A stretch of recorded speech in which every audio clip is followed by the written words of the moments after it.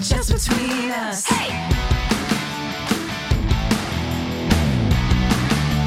Just between us. Hey.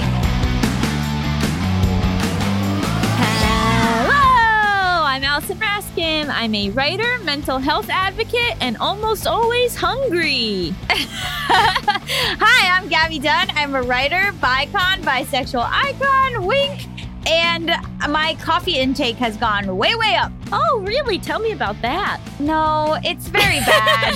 It's very bad. How much is normal? How much do you think is a normal amount of coffee to drink per day? 1 cup. Uh-oh.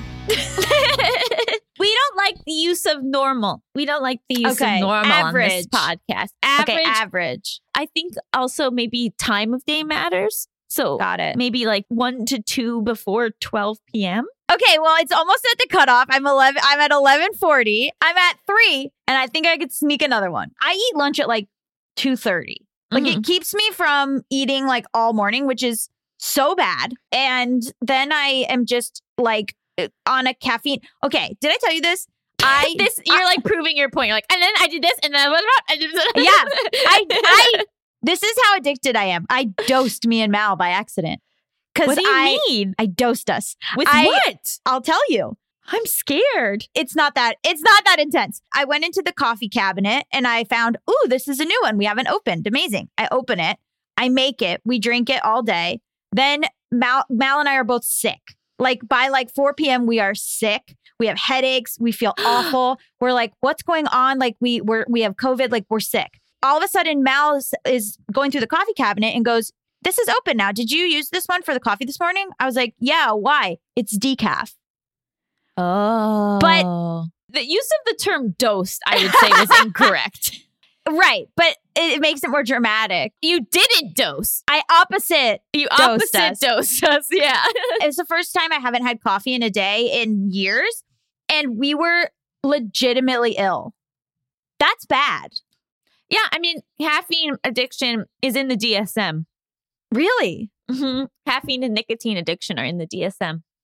Why is it's so normalized that we just like dose ourselves every day? But I don't think of it like as, oh, I need this. But then when I didn't have it, both Mal and I were like nauseous, headache, like falling asleep. I'm on drugs every day. It's interesting, right? Because so I guess, again, it's all about balance. So if you have like a cup in the morning, because it's also like kind of unproven, like, is it bad for you? Is it not? You know, so again, it's sort of like, what is your relationship to it? And I feel like because you have anxiety in the past, you have sort of talked about how you've been trying to go down on your caffeine intake because it does kind of amp up your anxiety and maybe make it harder for you to sleep. What if you worked on not going to nothing, but maybe rolling back to 2 a day? How does that feel with the time cutoff? So maybe not post like 1 p.m. or something like that. We just have so few pleasures in life. And could you have decaf in the afternoon if you just like the taste? I would know the difference. That's like drinking non-alcoholic beer. It's like, I don't know. I guess non-alcoholic beer really helped my dad when he was getting sober, but I don't know. I feel that I need it. And I also just like it. We got a fancy coffee in the mail from Mal's like subscription coffee thing. And Mal brought it to me and I smelled it. And it smelled like nostalgia. Like it smelled like my home when I was a child. It smelled like smoky campfire, whatever. I think it was from Honduras. And I was immediately transported back to being a kid. And I was like, I'm in love with this. Now I like need this, not just to live, but also for like psychological reasons. Like it smelled like the campfire that would be outside the tent when like my dad would take me camping. Like it was that emotional for me. Yeah. So I'm in trouble.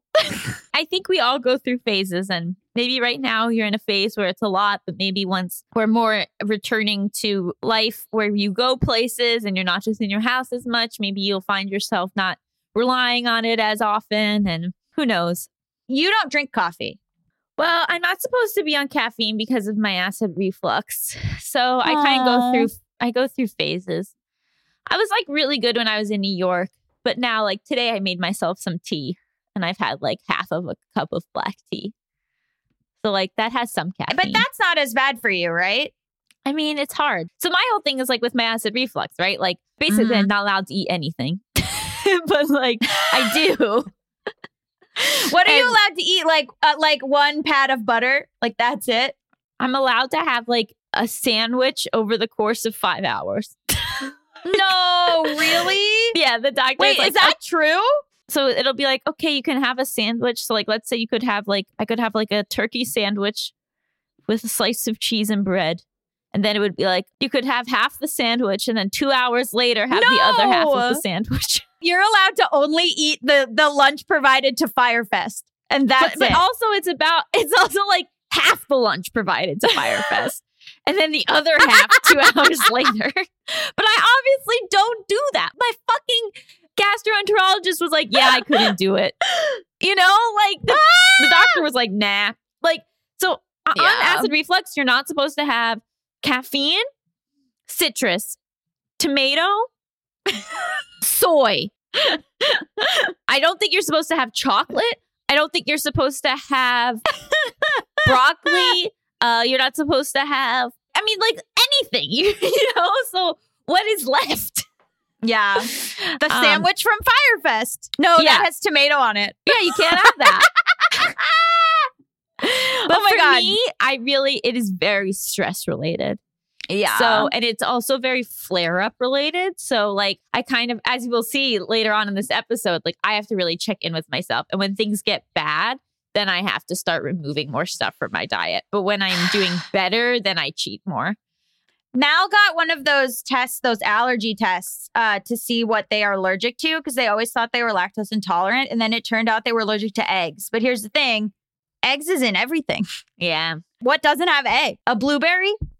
I was like telling my sister that my stomach had been bad and she was like trying to see if it was like I should eliminate stuff. And I was like, but there are times where I'm fine, which is why I know that it's like so tied to stress because I've eaten everything and been fine. And then I've eaten something and been not fine. So it really is for me, I think, really stress related. And I don't know if you've noticed, but I've been a little stressed. Anyway, this is Just Between Us. Yeah. A variety show filled with heart-filled advice, Ridiculous games, and brutal honesty. This week, we're actually going to be joined by Megan McNamara to ask her some tough questions about fertility, birth control, menstruation, and just cervical mucus is a word that comes up. But it is all about being in touch with your own body. So pretty fitting. I don't know that I am. But you know what's interesting? Mal's therapist said that once a day you should check in and be like, how am I feeling in my body? Am I thirsty? Am I hungry? I'm always hungry. Tired? What's happening? I'm very hungry. You are always hungry. That is true. And that's another issue but you for like me. Snacks. Well, I have to be better about eating frequently because then that really causes my acid reflux because I get sick if I don't eat. Yeah. You have like snacks all the time. You got little snacks around you. Bowls. Yeah. Well, bowls of things. You haven't seen me in over a year. You don't know. I know, but you don't know what I have around me. You used to provide bowls of snacks at your home, though. I had some snacks, yeah. There's people that I'm friends with that you go over there and they like won't offer you anything. And then there's people that I'm friends with who like you and Alexis Zoll will just be like, would you like this bowl of things? And you're like, yeah, kind of. Sometimes it takes me too long to offer people water. It's something I'm working on. Anyway, we've got a great episode for you guys. Stick around after the break. Just Between Us. Welcome back to Just Between Us. It's time for the juiciest, most scandalous, controversial segment known to all of podcasting. Tough questions. This week on the show, we have Megan McNamara, who is a certified fertility awareness educator, co-host of the Body Literacy Babes podcast, and co-creator of the Cervical Mucus Project. She teaches people how to master fertility awareness for natural, highly effective birth control and health charting.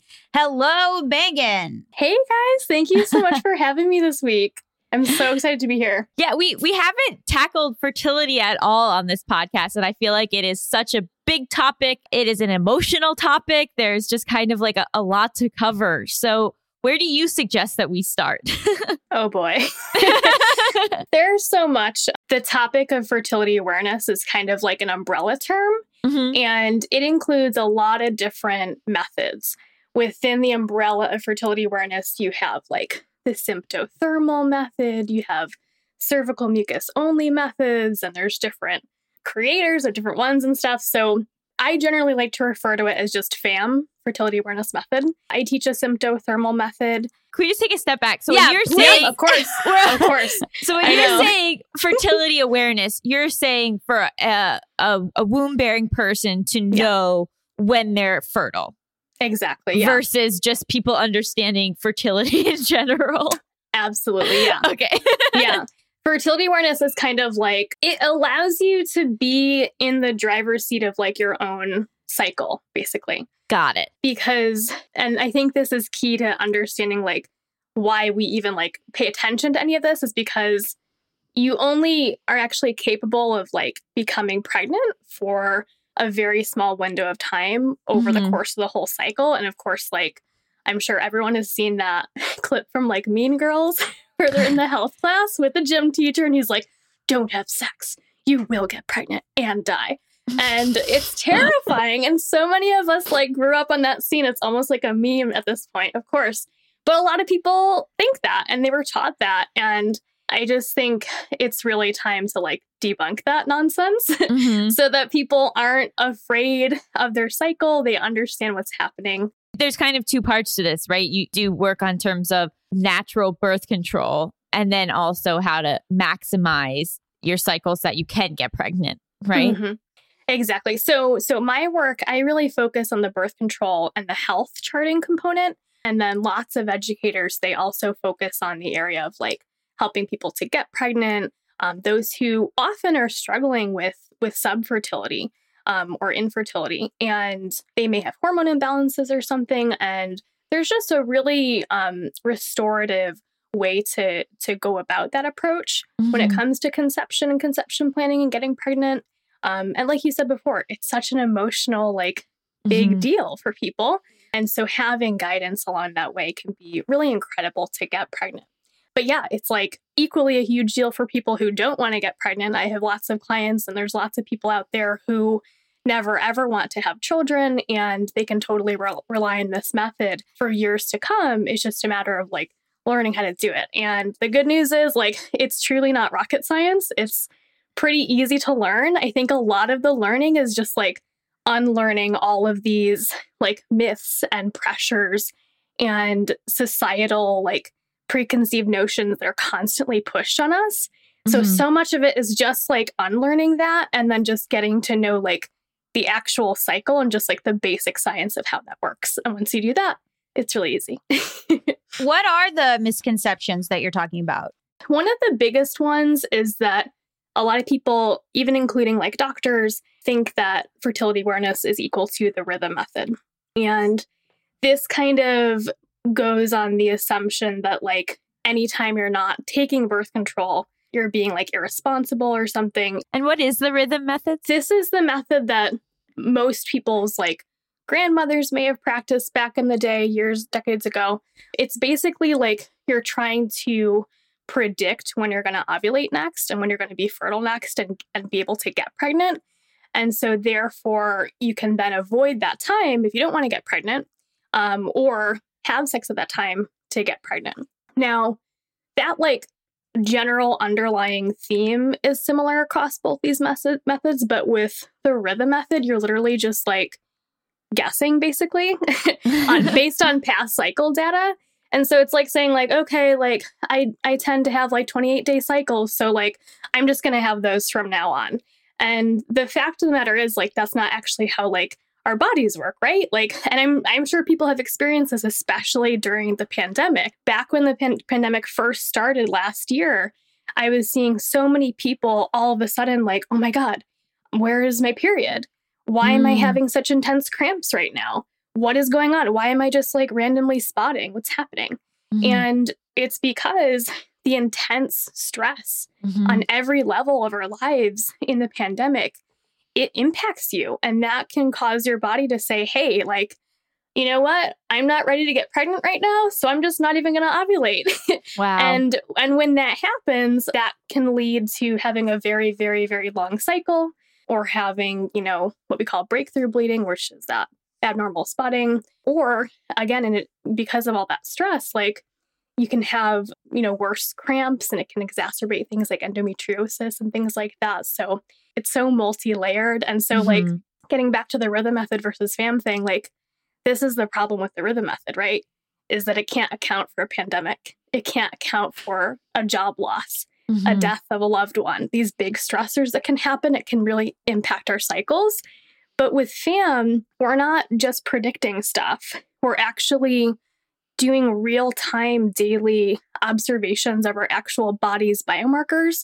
We're putting that onto a literal chart, and you're able to use like the developed rules of these methods that have been developed over decades of fertility science to identify with precision this time, not just guessing and not just general predictions, but with precision when exactly you're fertile and when exactly in the cycle you're infertile and you can't get pregnant.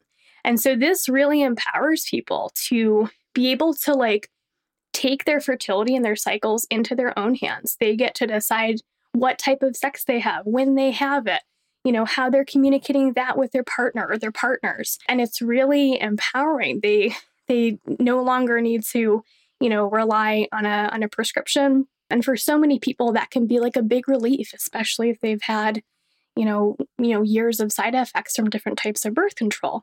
So it's a really big paradigm shift for people. It's so much more than getting pregnant or not getting pregnant. It becomes this deep understanding of your body. And that's why I'm so passionate about it, because it's this very unique thing. And once you learn about it, it's like, okay, I can't ever go back to that like gym teacher meme from Mean Girls. Like that's not true anymore. Like I know that now. And it really arms you with this confidence so that like, again, you're not in fear of your own body and your own fertility. Like no one wants to live like that, Definitely. And so to me, hearing you talk about this, I'm like, okay, that sounds like a lot of work. Like what does it actually look like if I were to decide to do this? Like what day to day, what am I tracking? I literally timed myself the other day of how much time it takes me like in a day to do all the things to chart. And it takes about 5 to 10 minutes total per day. Oh, that's it? To break it down once, and I will qualify this because I don't want to give any people any illusions, but once you've learned the method, yeah. Right. So once you've learned it, and I always recommend that people, if they're able to, learn it with an educator who's certified, because that is the way that we get this really high efficacy of over 99% effective, is through the teaching with an educator. So you can be sure that you are getting all the information. You're getting it in a way that is step by step, bite by bite. You're not feeling overwhelmed, and you have support if and when any questions come up along the way. And then once you have done that, I recommend for a minimum of like 3 full ovulatory cycles, which is like ovulation and menstruation. Once you've done that, by that time, you're looking at like 5 to 10 minutes a day. Literally what I do is I wake up, I take my temperature with it's called a basal thermometer.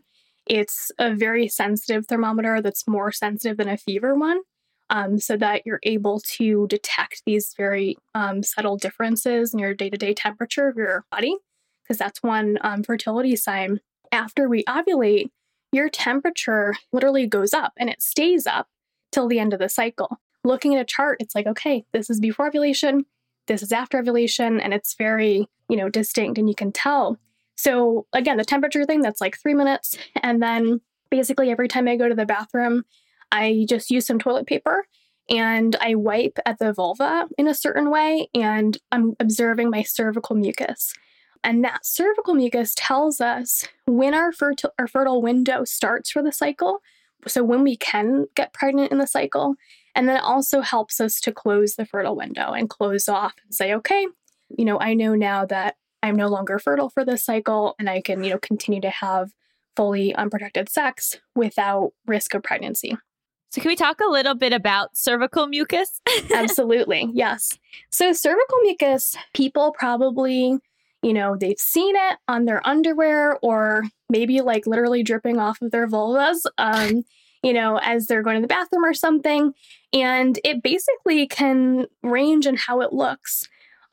If people want to visualize it, they can try to head to cervicalmucus.org.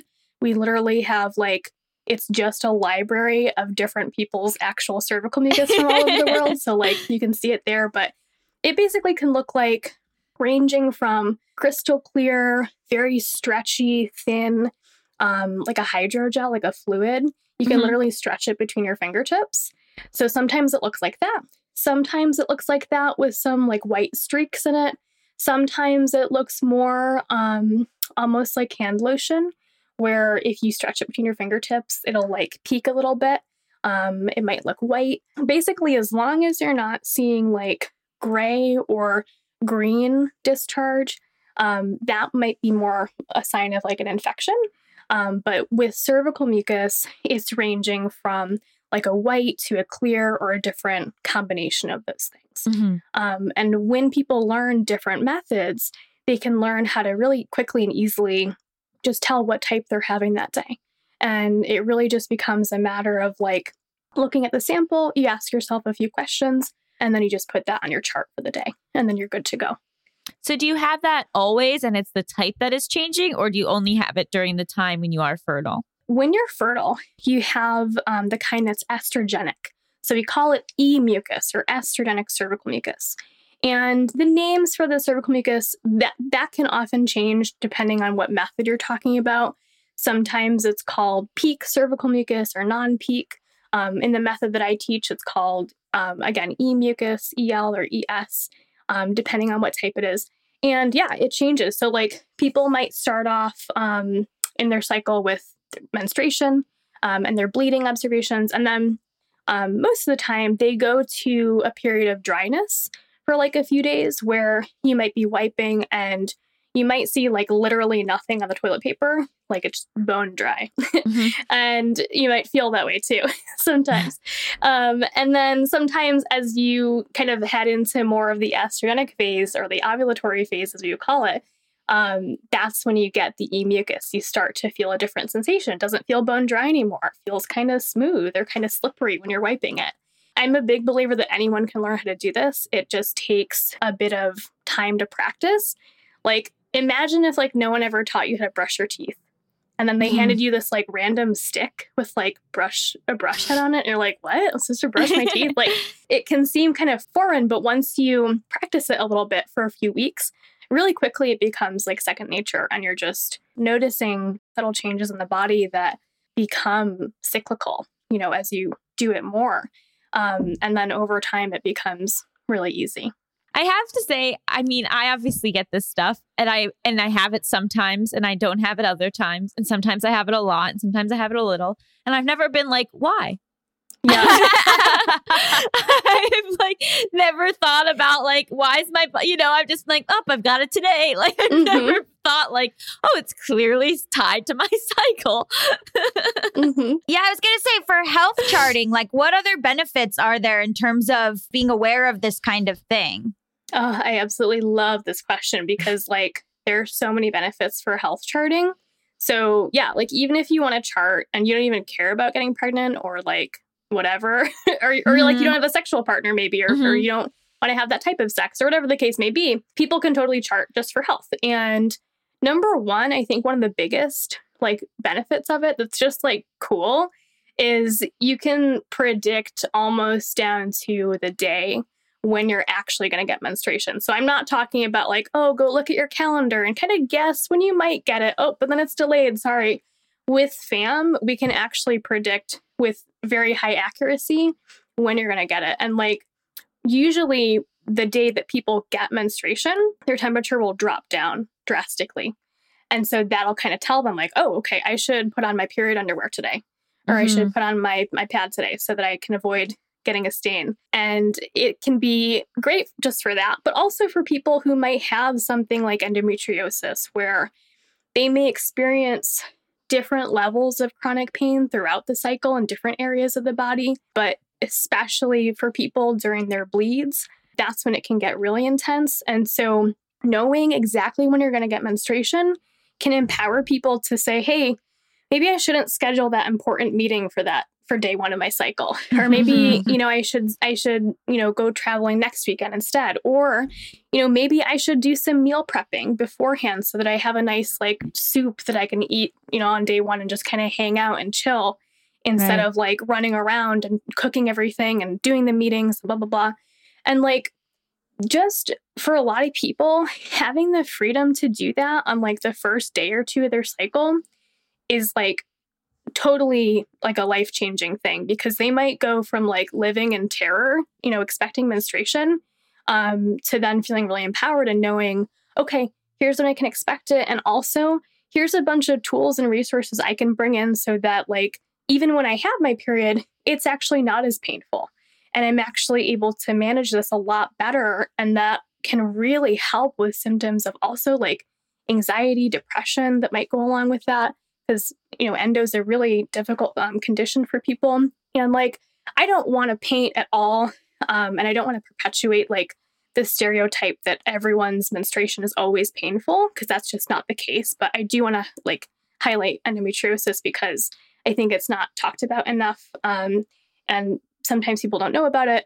And it can be really impactful for people. But to get back to just like everyday stuff, you know, for people without endo, no matter what the case may be, knowing when you're going to bleed is so useful in so many ways. A couple other like really huge benefits for people with, you know, just with normal natural ovulatory cycles, you can identify, am I even ovulating? Like, yes or no, because you can actually have regular bleeds, but they're not actually a true period. It's basically like, you know, your uterine lining of your uterus, it's kind of building up, building up, building up. But then ovulation doesn't happen. And eventually it's like, okay, I'm just going to go, bye. And then you get the bleed. This is something that a typical like period tracking app cannot catch. Because again, they're based on predictions as opposed to like the actual evidence of the biomarkers that we're looking at of fertility. So just identifying like, am I actually ovulating or not is critical, because for people who ovulate, having regular ovulation throughout the course of a few decades, like during like your reproductive life, not to boil it down again to just having children or not, but like during that window when you're ovulating, regular healthy ovulation is so critical to brain health, breast health, bone development. It's a really big preventative for something like osteoporosis later in life. And these are just like 3 things I can think off the top of my head, but there's so many hosts of benefits for regular healthy ovulation. Health tracking, it really just gives you like a super clear picture of what's happening in your cycle. And you can then take that chart if you want, bring it to your doctor and say like, hey, I'm not ovulating. What's going on here? Like, Right. do I have PCOS? Do I have hypothalamic amenorrhea? Like, what's happening here? Why am I not ovulating? And how can I help my body to do that and support my body? And chances are, once you get back to regular ovulation, you're also going to see improvements in things like period pain, in acne, in just overall feelings of well-being and reduced anxiety, you know, lowered PMS symptoms and things like that. So there's just a lot of benefits. And like, most importantly, for people where we're charting for health is this element of body literacy, being able to read these signs and symptoms of your body. Just like if you were to start to feel a cold, you might get that scratchy sensation in your throat, or like it's hard to swallow or something. And when you notice that, you say to yourself, oh, okay, I might be having a cold. Let me drink some extra water. Let me maybe go to sleep tonight an hour earlier or something. It's the same thing with our cycles. You may notice like, oh, you know, this cycle, I had a little bit more of a period cramp on day 1. Let me, you know, I don't know, look into some solutions for that. And by the time you get to your next cycle, it can be like drastically reduced depending what changes you implement. So it's a long answer because like there's so many different benefits, and depending on the person and what their needs are, it can be just really widespread across their lifetime. No, and I think that's great. And you've sort of alluded to this, but, you know, one of the reasons I went on birth control, you know, even before I was sexually active, was because I was having these like 2-week long periods. And so many people go on birth control, you know, not for as a birth control, but more because of how intense their periods are. And so my question is sort of like, what are those things that you can do that will alleviate the pain, or maybe make the periods and the menstruation less intense without having, you know, introducing like drugs and prescriptions? So one thing I'll say off the bat is like, for especially when we're in our teen years, it's actually it can be within the realm of normal sometimes. And of course, like, anyone going through that like you did, they can absolutely check in with their doctor to see, is this normal? But sometimes in those early years, things like irregular bleeding or irregular cycles can actually be normal because it can take the brain for teens up to 2 years to finally make that link between the brain and the ovaries.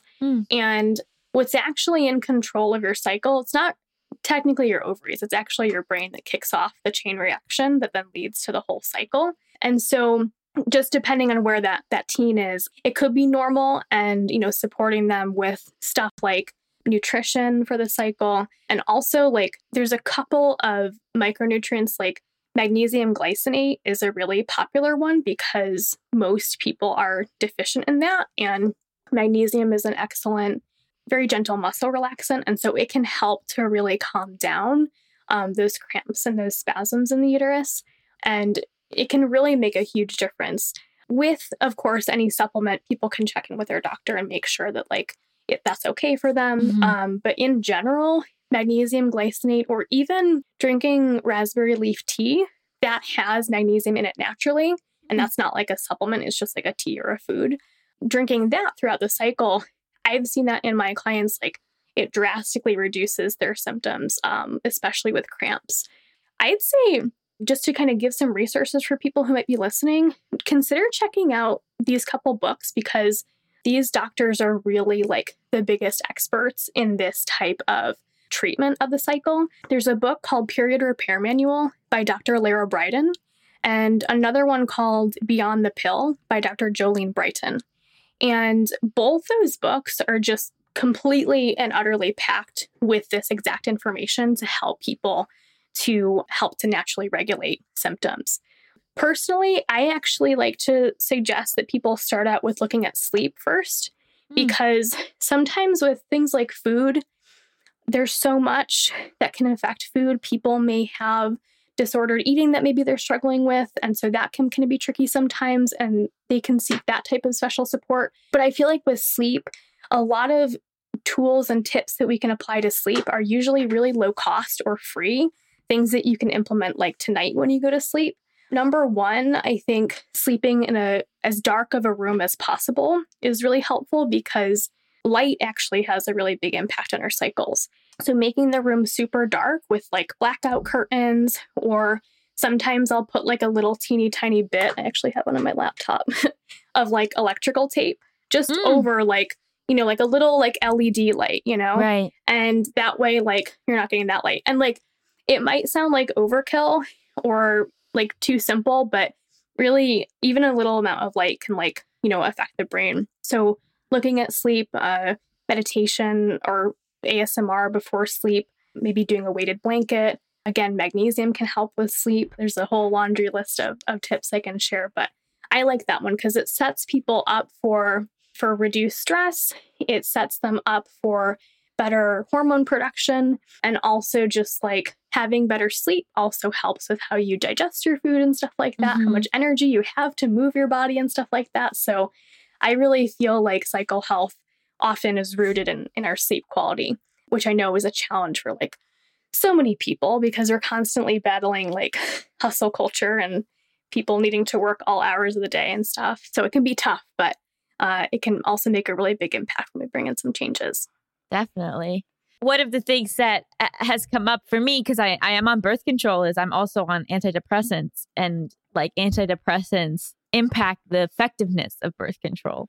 And I think a lot of people don't know that. And it took like a long time for like my doctors to even sort of inform me about that. So This feels like a really great method where like, because you might think like, oh, the birth control's got me covered. But like this method feels like you're more in control and you're more empowered. Yeah, well, I just wanted to talk about that because like sometimes depression for people can be a side effect of birth control. And this is especially common when people are on birth control, like long term, like 5 years, 10 years. It can really come up for people sometimes. Sometimes they may experience feelings of just like general numbness. Sometimes it might be a lot more intense. And so I always encourage people, again, of course, like check in with yourself. Check in with your doctor or your healthcare team, and like make the decision that's right for you. But sometimes when people come off of birth control, they realize like, okay, it was actually the birth control that was like really giving me this fog, this numbness. And of course, it's not every single time, but we see in the research there is a really strong link to mood and long-term birth control use. And so I just think, of course, everyone's going to make that decision for themselves. But if anyone's out there and they're kind of hearing this and they're like, I don't know, like maybe there is something there in terms of a linkage, I encourage them, like, yeah, listen to yourself, maybe explore that. You never know. You could experience some relief coming off of it and trying something else for a while. And like, if not, worst case scenario, maybe go back on later. Right. If that's you. Because it's not like you make that decision, then you can never go back on. You can try it, Exactly. see what feel better, go back on. That's the whole thing with medications. Is for a lot of them, you can go on and off your whole life, sort of. Yeah. Other than that one that's for cholesterol, where you have to go on forever. What? There's some cholesterol medicine. I literally have no. You said that like I would know what you were talking about. Do you know what I'm talking about? There, yeah, right. I don't know the exact one, but I've heard that too, where it's like, okay, this person's on it now. Yeah, you're on it. Once you're on it, you're on it, and you can't have grapefruit. Anyway. Oh yeah, I have heard that actually. Yeah.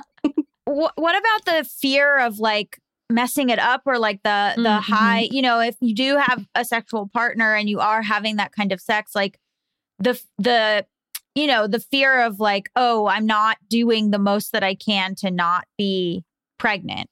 I feel like oftentimes it's rooted in this perception of like, I need to do my charting perfectly every single day, always, or else it won't be as effective and I won't get correct use. The reality is there's actually lots of little rules built into these methods that account for common mistakes and not even mistakes, just like everyday life. And so like, that's great. So it's like, you actually don't need to do every single little thing perfectly forever to get the highest efficacy. And as people learn, they're able to kind of identify for themselves, number one, like, where even am I on this like spectrum of wanting to get pregnant or not wanting to get pregnant? Some people, like, they innately know, they've really thought about it, they do not want to get pregnant ever. Other people, they super, super want children to the point where they'll do IVF, they'll do adoption, whatever they want to do. And other people are like, if it happens, whatever, I don't care. And so there's that. And so for those who really, really want to avoid, and are serious about avoiding pregnancy, which is, the people I work with, it's a lot of, I think, like trusting in our bodies.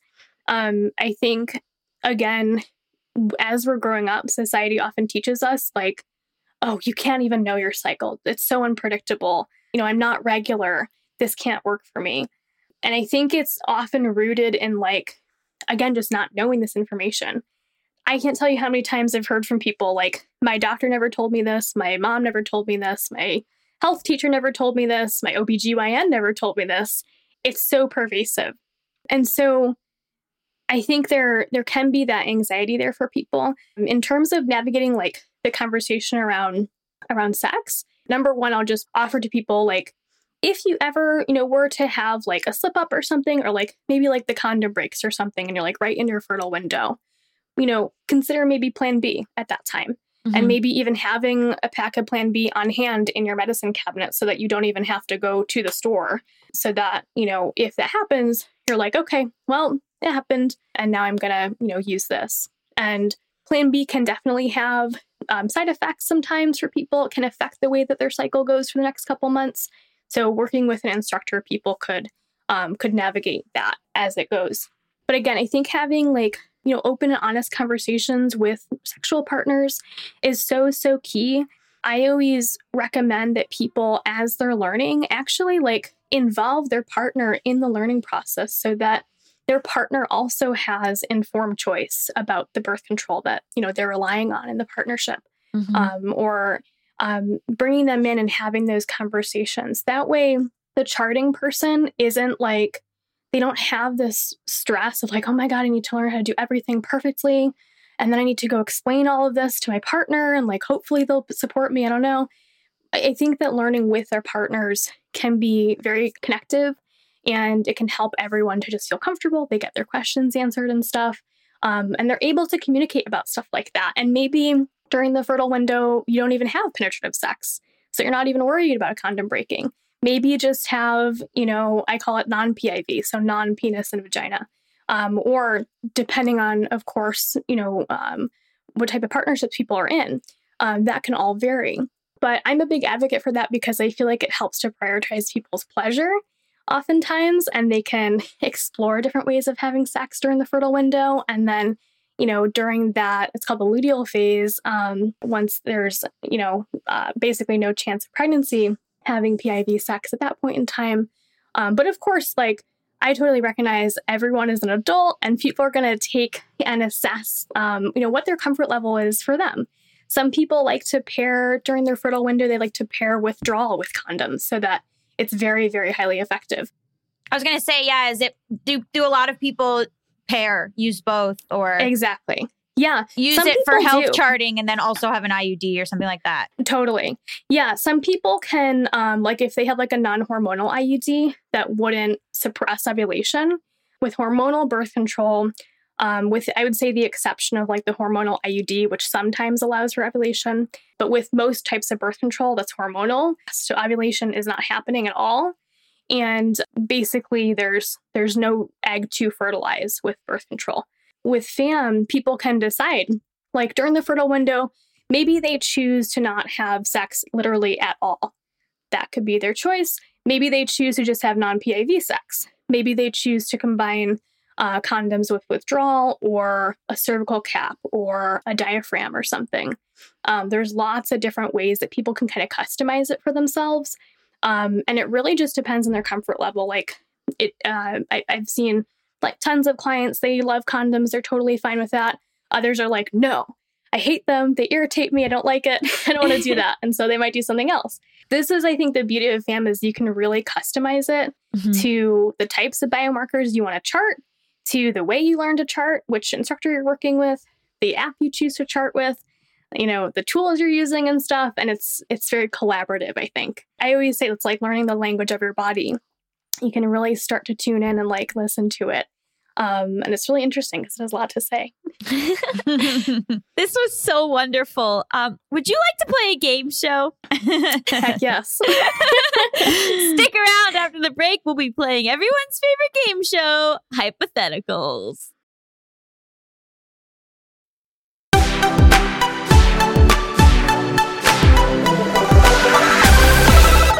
Welcome back to Hypotheticals. Hypotheticals is a game show where you and Gabby are my contestants. I'm going to ask you a series of hypothetical situations. You can tell me what you would do in those situations and ask any clarifying questions that you have. I will change the game on you throughout. There's no rules other than I'm in charge. Okay. I'm ready. Okay. So we'll start with America's favorite game show. Would you stay with this cheater? Oh my gosh. Okay. You and your spouse of 10 years have been having a monthly double date with another couple for a few years. One night while out to dinner, you notice that your spouse and your friend are secretly holding hands and massaging fingers under the table. When you confront them about it later that night, they say they do this every double date because it is fun. What's the big deal? It's not mouths or genitals. Would you stay with this cheater? I think it would definitely warrant a conversation to start. To be like, so what's going on? I mean, a partner of 10 years. You've been with your partner for 10 years, but you've been double dating with this other couple for like 3 or 4 years, and they've been hand fucking for that whole time.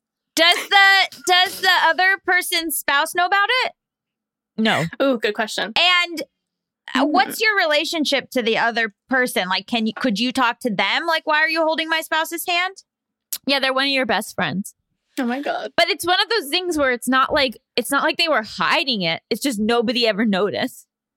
Okay. Does my partner not understand that a double date doesn't mean we're also dating these people? Maybe you need to explain that. Yeah, that would be first in the conversation. You have misunderstood the concept of a double date. They don't think that you can cheat if you're not doing things that involve your mouth or your genitals. Okay. See, that's a problem. Because I feel like that's not how it is. Yeah. You can definitely, there's different forms, I feel like, of that. And yeah, I think it would definitely warrant a conversation. And Gabby, I loved your question. I don't know. I mean, I think I would need to have the conversation and like really lay out, and with both of them. I would want to talk with both of them, possibly separately, to see like what's happening and like what are they getting out of the hand holding. Why, like, just what's going on there. You sit them down, you go, I guess my first question is why? Why? They say it's erotically thrilling. Okay. See, okay. Yeah, oh my that's cheating. Yeah. I feel like that is. Erotically like thrilling. They're getting something out of it, even though there's technically no mouths or genitals. There's something year going is on. this? They're like, we saw a hint of an elbow. It's Victorian times, and we are turned on. No, I don't like it. Would you leave? Yeah, I'm gonna go. I'm gonna date the other half of the couple. And then you guys still go on double dates, but this time now everyone's hands are on the table. Honestly, seems gay to me. You're just all holding hands now? Now we're a polycule. I beat your system. Yeah, I'll accept that answer. Oh my gosh. I love it. I feel like my answer, like if I had to choose if I would stay or go, I guess I would go, because like they did say that it was like erotically thrilling, and I feel like there needs to be a conversation first to see like what is there other needs you need fulfilled here. Is that why this is happening? Well, you never hold their hand. Oh no, I do have hand holding though in real life, so that's so sad. I don't like to hold hands. That makes sense to me. People I've dated have complained about it. Our producer Melissa just messaged me. It's called a double date, not a group hang. All possibilities are on the table. So remind me to never go on a double date with Melissa. Yeah. Wow. Yeah. So at the end of the day, actually, your soulmate was the other person's partner. That makes sense. They're actually not interested in you. Oh no, but they're my soulmate. Yeah, but you're not theirs. It's very confusing. Wow. Oh, no. Wow. What a rough go for me. Okay, our next game. Is this a date? Okay. Your coworker has been talking about their home renovations for the last 6 months nonstop. One day they come into work and are thrilled to announce their house is officially done. You are genuinely excited for them and say, I bet it looks amazing. They then ask if you would like to come see the house in person because the photos don't do the imported tile work justice. Is this a date? Imported. How long have you been working with this coworker? 3 years. Have we ever hung out with them before? Outside of work? Yeah. No, never. What are we just gonna look at the tile, or is there gonna be a charcuterie board? Is there going to be some wine? They're like, why don't you come over after work on Friday? We can have some drinks and I can show you the new house. Okay, Friday's date night. Yeah, I feel like that's a date. Friday's like a date night. Friday. Yeah. Joke's on you. They wanted you to help them clean. No, why wouldn't they just say that? That's like when you're like, hey, do you want to help me move? I'll buy you pizza and beer. Because you wouldn't have come over. The tile, oh my God. The tile work left a lot of dust. What? So why would it? So they tricked me with the like possibility of a romantic connection. Yeah, and you're also a tile aficionado. You love to see it. Oh my God. Why wouldn't they just tell me the truth that we're just going to clean? And then they could say, hey, come over and clean and we'll also have drinks. Why would you ever go to a coworker's home to clean? Especially a coworker who you've never hung out with outside of work. True. That is true. I just wanted honesty.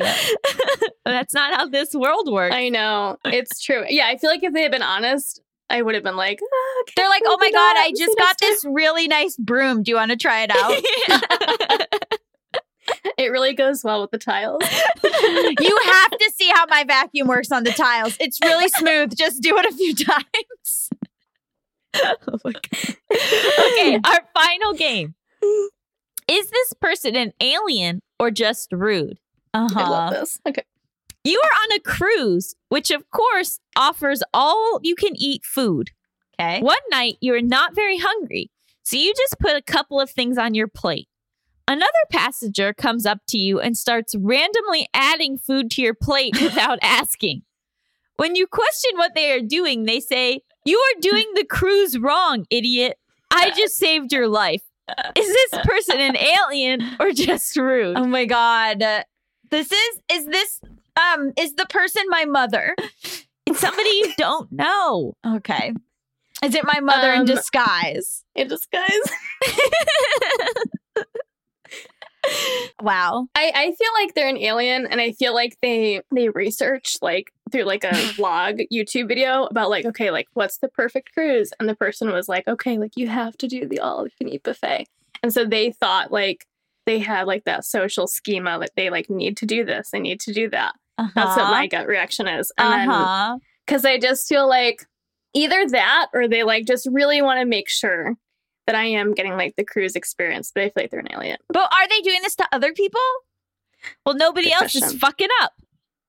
Everybody else has a lot of food on their plate. You know what's hard? Buffets are really hard for me because there's too many options. So I'll like walk around, black out, get to my table, and I have like one piece of salad, a noodle, and an olive. And I'm like, I knew you were going to say, I thought an olive too. In my head, I was like, I have one olive. Yeah. It's like, and then I come to and I'm like, why did I choose this? So honestly, this person's helping me. So I don't think they're an alien or rude. I think they just understand that like I disassociate at a buffet.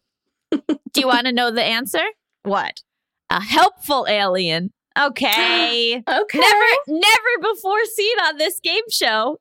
A helpful alien. Although they didn't need to call you an idiot. That was a little rude. That was rude. I forgot about that part. I forgot about that part. Wow. Megan, thank you so much for joining us. Before we let you go, we'd like to ask our guests to rate their experience being on this podcast. You can create your own rating scale. Please be creative. Also, we welcome any feedback, either positive or negative. I give it like 11 out of 10, like full to the brim buffet plates. Because that's how I go to buffet is I like walk around and I'm like, okay, first, like what meat do I want? And then I literally end up with like 3 different plates. And I end up sitting down and like, okay, I will begin.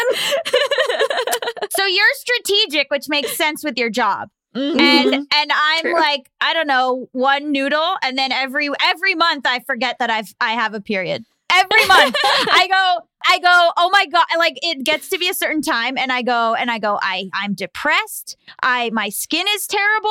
I go, I've never been this way before. And then it's like, oh, that's why. Like I have to go to change my meds. Everything is horrible. And then it's like, this has been going on for 17 years of your life. Do you think you could pull it together? You should hire her. Yeah. Yeah. I feel like you're so not alone in that though, because like it's so common like to have that where it's like, oh my gosh, me too. I mean, like sometimes I'll have that too where it's like you just feel like everything is like off and then you start to bleed and you're like, okay, right. See. Exactly. I'll be like, my skin is terrible. I have to go to the dermatologist, and then the next day it's like, no, you don't. So we can assume you had a nice time.